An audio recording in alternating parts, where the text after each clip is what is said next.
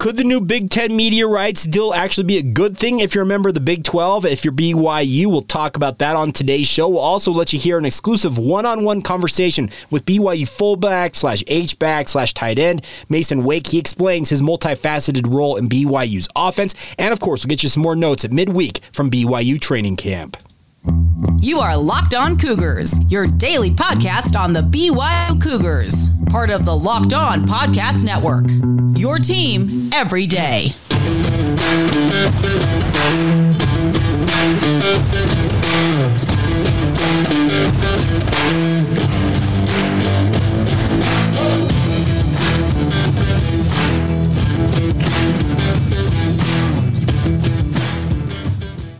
What is up, everybody? I'm Jake Hatch, your host here on Locked On Cougars. Thank you for making us here your first listen of the day. Always appreciate you guys checking out the show. We are proud to be part of the Locked On Podcast Network, where, of course, the motto is your team every day. And as such, this is your only daily podcast focused on the BYU Cougars. The goal here is to make you guys the smartest BYU fans in the room by giving you all the relevant information from the BYU sports universe that you guys can handle in a daily 20 to 30 minute podcast, and make sure you guys are up to speed with regards to Cougar Nation. Also, by way of introduction, my name is Jake. I work for the KSL Sports Zone in Salt Lake City, Utah.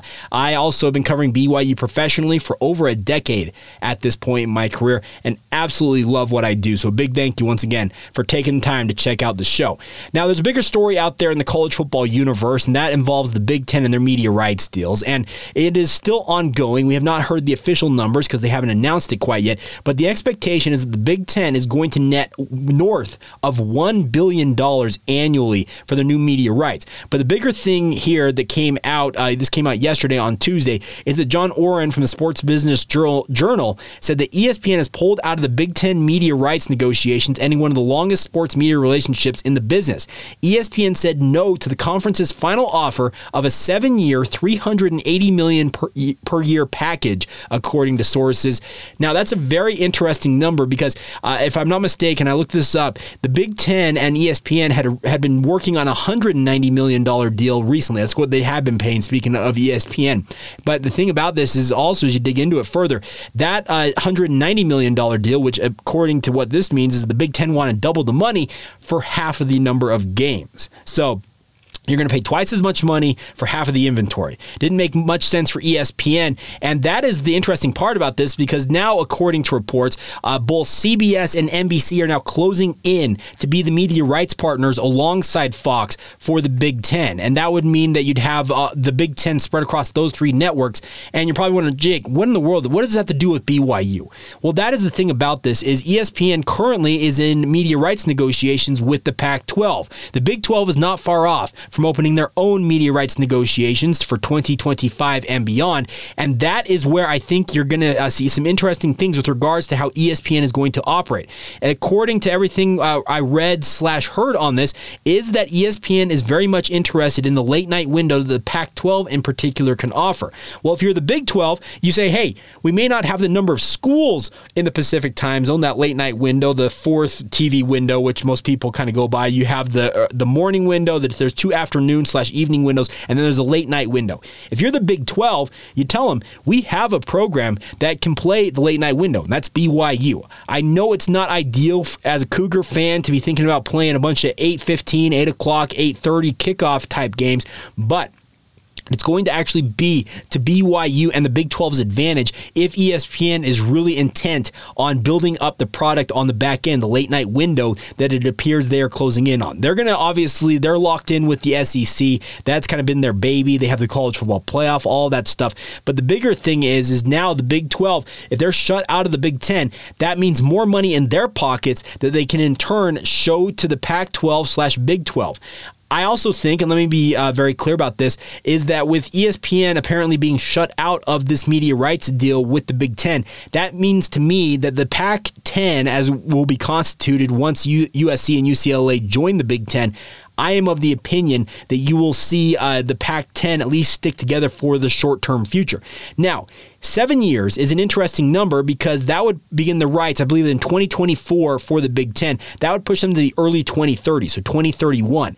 How will the Pac-10, how will the Big 12, how will they agree to this? I would actually imagine that if you're Brett Yormark and the Big 12, you're going to go into those media rights negotiations and say, you know what? We're going to line our media rights negotiations up in the same timeline as what we're looking at with the Big 10. We want to not necessarily do what the ACC did and lock ourselves up for 20 years it feels like. We'll do a 4 to 5 or a 6-year deal, and then we'll go back to the negotiating table. That's the way I would operate if I'm Brett Yormark in the Big 12, and that's BYU by extension here. But if you're the Cougars, if you're Tom Homo, if you're the BYU Brain Trust that is probably going to have a say in this, Kevin Worthen obviously will be as the university president, I would be going to the Big 12 and saying, you know what, we will play as many late night windows as possible if it is going to get us more money in the process of negotiating these media rights. With the Big 10 nearing the completion of its deal, then I think you'll shortly see thereafter more numbers about what the Pac-12, or it's going to be the Pac-10, what they can expect in terms of their media rights, if it's going to be ESPN or if they're going to go with somebody else, Netflix and Amazon and Apple TV, do they try to get in the mix there? That's going to be the interesting part here, is how the Pac-12, what will be the Pac-10, what will their media rights number be? Because then at that point, I think you can in turn project across to the Big 12 of what the Big 12 can expect in their upcoming media rights negotiations. So there are a lot of numbers being thrown around. Let's be very clear about this. $1 billion for the Big 10. I've seen people saying that the Pac-12 can expect anywhere between $20 to $40 million. You know what? I'm waiting to actually hear more of a concrete report. I think once we have that Big 10 number, once the Big 10 actually announces, okay, we have our media rights locked in, this is what we're doing. Obviously, they probably won't announce the number themselves. I actually respect them more if they did. We're making $1.2 billion annually. Okay, tell us what the number is. And then at that point, I think we begin to really start to see things filter out as with regards to, okay, what is the Pac-10 going to be worth? What are those teams worth? Because if you're Brett Yormark in the Big 12, well, you're going to consider yourselves a better, more stable product than the currently constituted Pac-10, and you're going to expect you're going to make more money than them. The biggest thing, I think, for the Big 12 is to keep themselves as close to what the projected numbers for both the SEC as well as the Big 10 is going to be. If those conferences, they are the Big 2, the Power 2, as some people are calling them, if they're going to be making anywhere between $70 and $100 million a year annually, you need to get yourself as close to that number as possible. Do I expect the Big 12 to get to $60, $70 million a year? No, not right away. But if you can go out and negotiate a deal where maybe early on you take a little less money and say, you know what, we'll accept maybe $40 to $45 million a year annually, and we'll have that increase, because all these deals have an annual percentage increase in them. That's just the way things are built out. You take that money and then you start to invest in it. I think the nice part is you have programs like a BYU.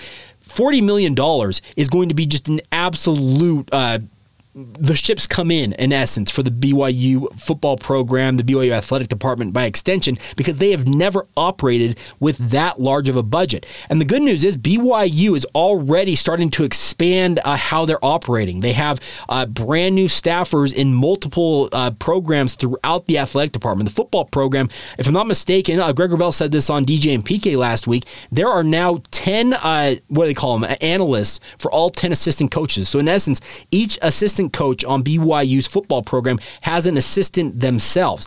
Guys like former Ute Raylan Singleton, a guy who spent time with the University of Utah as well as the University of Houston. He's now working with the BYU football program. So BYU's investing, folks, and the good news is with the increased amount of money coming into the BYU football program via these media rights negotiations, which will obviously be happening in the relatively not too distant future, there is a big opportunity for BYU to invest in the program. Speaking of BYU football, BYU basketball by extension to a degree, but you can invest in these programs like you've never done before. How will that relate to overall performance on the field, wins, that type of stuff? Well, the correlation out there pretty much shows that the more you invest in a football program, it correlates to better wins. Not better wins, more wins in the ether. And that's the positive if you're BYU. Invest in the product and benefit from that. That's the thing about this, is you've got to go out there and you've got to put the money in if you want to get the results you're looking for. And I, for one,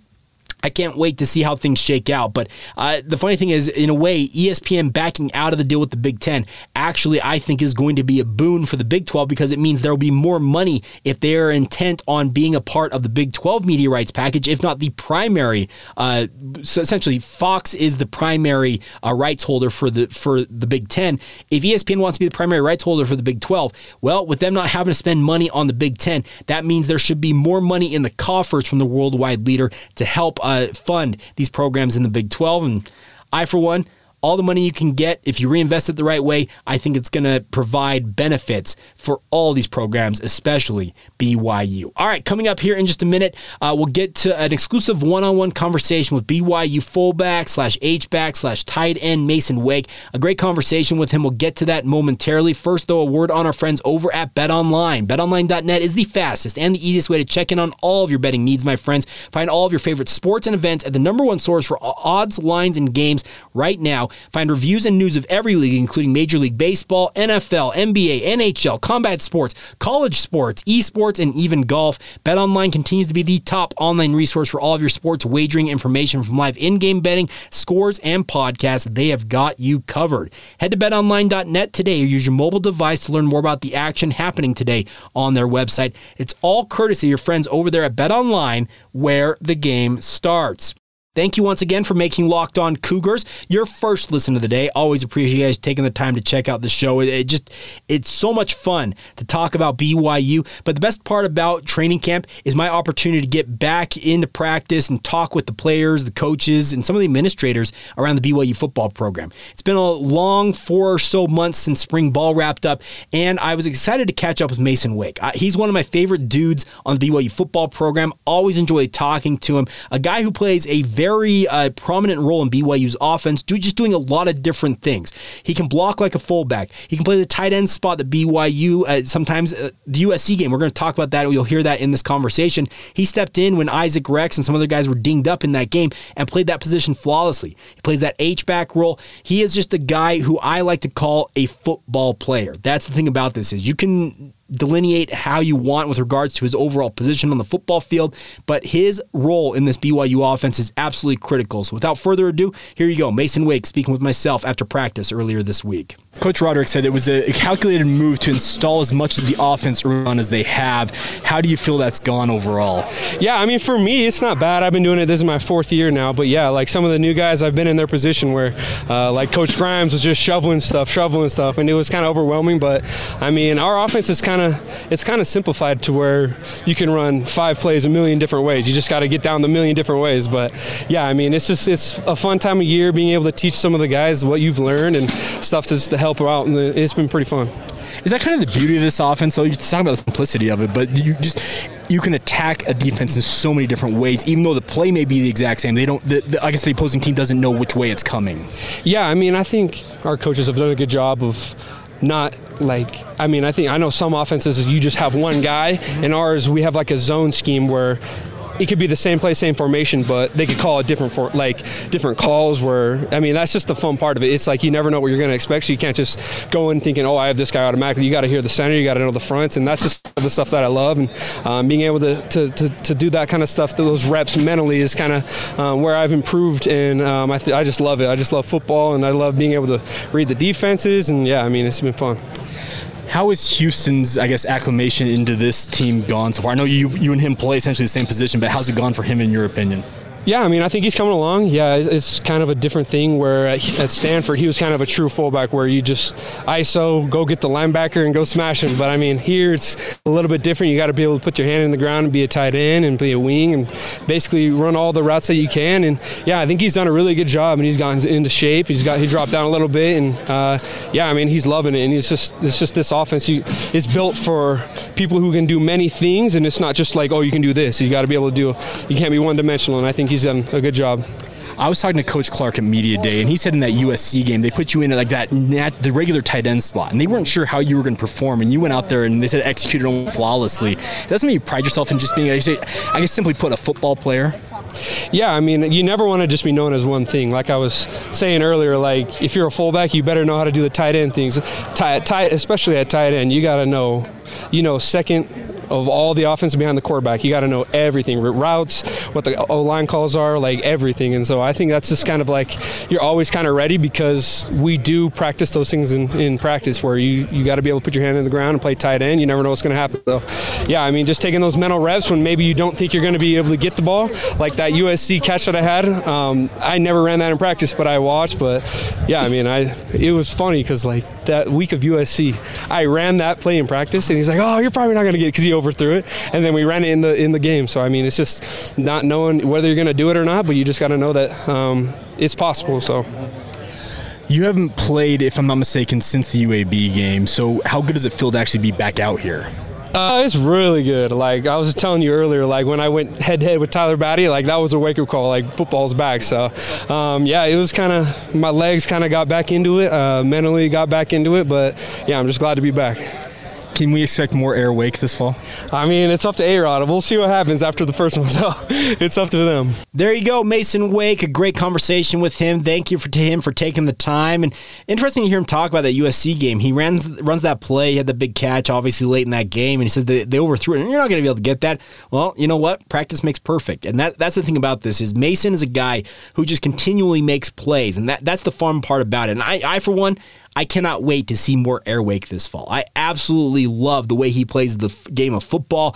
It's with some what I call like a reckless abandon. He is not necessarily going to throw his body into a situation where he feels like he can get beat up. But this is also a guy, folks, he weighs 250 pounds. I know that he doesn't necessarily look as big as you may think he is, but talking with him at football training camp, folks, he is thick. He is a thick football player, and he is a well put together athlete, and his role is just so critical to this BYU offense, just the way he's able to impact the game. And he doesn't necessarily get all of the receiving yards. He doesn't get the rushing yards. He doesn't get the touchdowns necessarily, but what the role he plays, it's absolutely critical to BYU's overall success. So a big thank you once again to Mason Wake for taking the time to sit down with me. And so some of you probably are going to see this and say, okay, well, why is the camera so shaky, Jake? Well, I do have I bought myself, I'm working on new technology. Obviously, we're doing video here with YouTube. So those of you who are listening to this in the regular podcast form, it won't necessarily make sense to you. But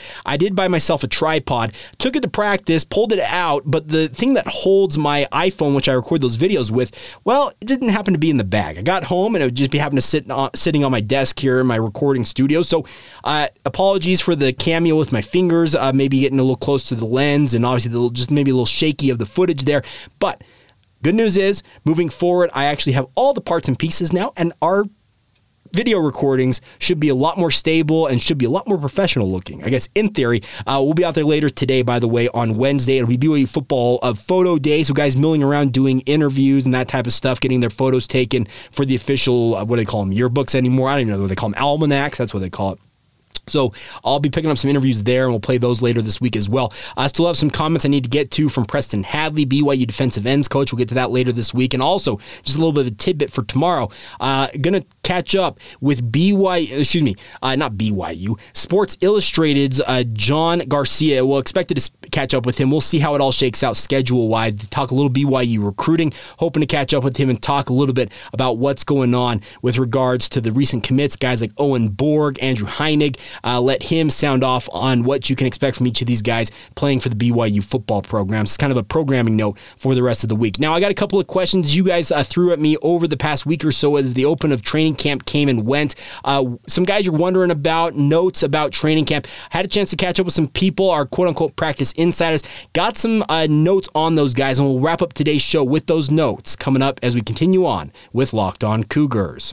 All right, thanks again for checking us out. And last thing before we go on today's show is obviously our goal here. We talk about the fact we are your team every day, talking about the Cougars. Well, the thing is, BYU, we only have so many opportunities as a media corps to be out there at football practice. And by the way, if you did not read Jeff Hansen's piece on the overall coverage and BYU trying to take it out of our hands as a media, well, he's not wrong about that. I know some of you probably saw that over on GiveHimHellBrigham.com, and also be probably part of their Give 'em Hell Brigham, the podcast this week. But the bigger thing is, I had a chance to catch up with some of the folks who are more in the know and people that are actually at practice. And that's the fun part about this podcast is I'm bringing you insight from people, not with just my own eyes. And obviously I'll be bringing you anything when I'm out there at practice. I'll pass along the notes that I see, but I have an opportunity to catch up with some people and they fill me in on some of the details going on with the BYU football program. Now, I'm not going to have an update for you guys on Gunnar Romney and or Dallin Holker. It sounds like mum's the word on what their status is. According to Aaron Roderick, it was more of a NFL veteran day. I'm not 100% certain that I completely buy that early on into fall camp, but even if it is an injury concern for either one of those, speaking of Dallin Holker or Gunnar Romney, the ultimate goal is to have them ready for game 1 against USF. Both of those players, they are proven commodities, and you don't necessarily need them throughout the entirety of training camp. So if they have any type of injury concern, let them rest up, get healthy, and then really worry about game week coming up here in a couple of weeks and get them ready for USF and Tampa. That's the bigger concern there. Now, one person that I've had a couple people ask me about is Hobbs Nyberg. Has been BYU starting punt returner for the majority of the past 2 seasons. I caught up with one of our people, and they told me that Hobbs is actually dealing with an injury, and that's why he hasn't been in fall camp so far. BYU has 109 players on their roster currently in fall camp. You're allowed to carry a maximum of 110 players, so they could add one more to the mix. I would assume that's either Lisala Tai or Maury Bamba, the junior college transfers. Whenever they get cleared from the NCAA clearinghouse and BYU admissions, that type of stuff, their paperwork's all filed away. I figure either one or both of those guys are probably going to join the roster and begin training camp right away. It sounds like Hobbs is dealing with a lingering injury, and that's why he's not been in training camp so far, but the hope is that you'll see him back on the field relatively quickly. Probably more likely when BYU is able to expand that roster to the 123 players you can carry during the season. It's just one of those weird things about what's going on with BYU. And well, it's not BYU, it's the NCAA. You can carry this many players for this part of the year, but then you have to cut it down to this, and then you can go right back to... It's absurd. I don't get it, but it is what it is. Now, a couple other things. Everything I'm hearing, by the way, on the tight end front with Dallin Holker out, Isaac Rex has been a pleasant surprise, according to most folks in camp. He's doing more than most people expected early on in training camp. Kalani Sitake said day 1 that he will be on a pitch count. They want to make sure that he is healthy for game 1. He doesn't overexert himself, doesn't have any type of lingering issue pop up that would affect him going into the season. But talking to a few people around the program, it sounds like Isaac Rex, he's doing more than almost anybody would have anticipated going into fall camp. And that's a very positive thing, especially considering how severe that ankle injury was against USC last fall. So that's one thing you can talk about is Isaac Rex is ahead of schedule. With Dallin Holker out, I'm hearing that both, and I've seen this myself, Carter Wheat and Ethan Erickson have really stepped into that spot right there. The good news for both of those guys, speaking of Carter Wheat and Ethan Erickson, is both of those guys are healthy. They had some injury concerns last year, especially in the case of Carter Wheat. He missed the entirety of spring ball, if I'm not mistaken, if I recall correctly, with some surgeries he underwent during the offseason.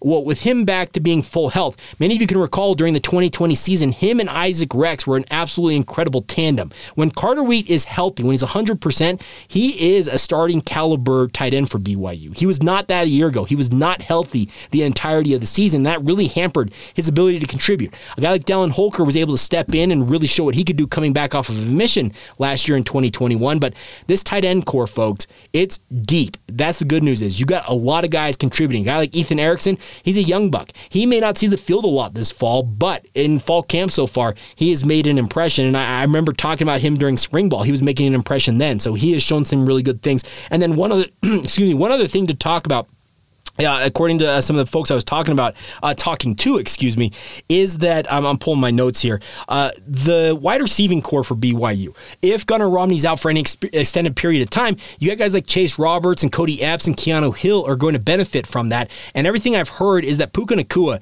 he is that dude, folks. He is the alpha dog in BYU's offense right now. He is going to, I think, have one of those special seasons if everything goes according to plan. Obviously, injuries and that type of stuff could preclude that from happening. But as things stand right now, everything I've seen with my own eyes and everything I've talked to with folks, they're saying that Puka Nacua looks as good as he has ever looked during his college career. He has dealt with multiple injuries, both during his time at Washington and also in the transition to coming to BYU last offseason. But it sounds like Puka, folks, get ready. Number 12, He is ripping and ready to go, and that should excite you. Could he go for 1,000+ yards? Absolutely. Could this be his final season in a BYU uniform if he does that? Absolutely. He could be on his way to the NFL. The one thing about Puka Nacua is he is a competitor. He loves playing the game of football. I think he saw that last year. He shows a lot of emotion on the football field, and he just loves playing the game. And that's what I love about a kid like that. Is just he enjoys the physical nature of the football game itself, but at the same time, the dude, he's got next level talent. That is the one thing about it. He just absolutely enjoys playing the game of football, and that should lend itself to him being a favorite this coming fall. And I, for one, I can't wait. So just one other thing to get you excited, but everything I'm hearing, man, Puka Nacua, he looks like, using that terminology, that dude, the guy, the capital T, capital G, like the dude, like he is going to be the guy for BYU, it appears, going in to the 2022 season coming up. What are we now? 20 some odd days away. We're crazy how quickly it's coming, folks, but get excited. It is coming fast and furious. I, for one, I can't wait. I want to get to the games. I want to talk about actual opponents, get people on to talk about these games. That is what I'm looking forward to, and we'll have you covered in the lead up to that all week long. All right, that's going to do it for today's edition of the show. A big thank you once again for you guys' support of the podcast. As always, thank you for making us your first listen. Want to encourage you guys now to get over to the Locked On Big 12 podcast. Make it your second listen of the day. I was part of their weekly roundtable edition that we do every single week, talking about all the news and notes around the Big 12. Josh Neighbors is the host of the program. He's got you covered every single day with regards to everything going on in the Big 12 and that conference. So check that out. Make that your second listen of the day on as you go throughout your day here. All right, that's going to do it for us. Have a great rest of your day. This has been the Locked On Cougars podcast, and we will talk to you guys soon.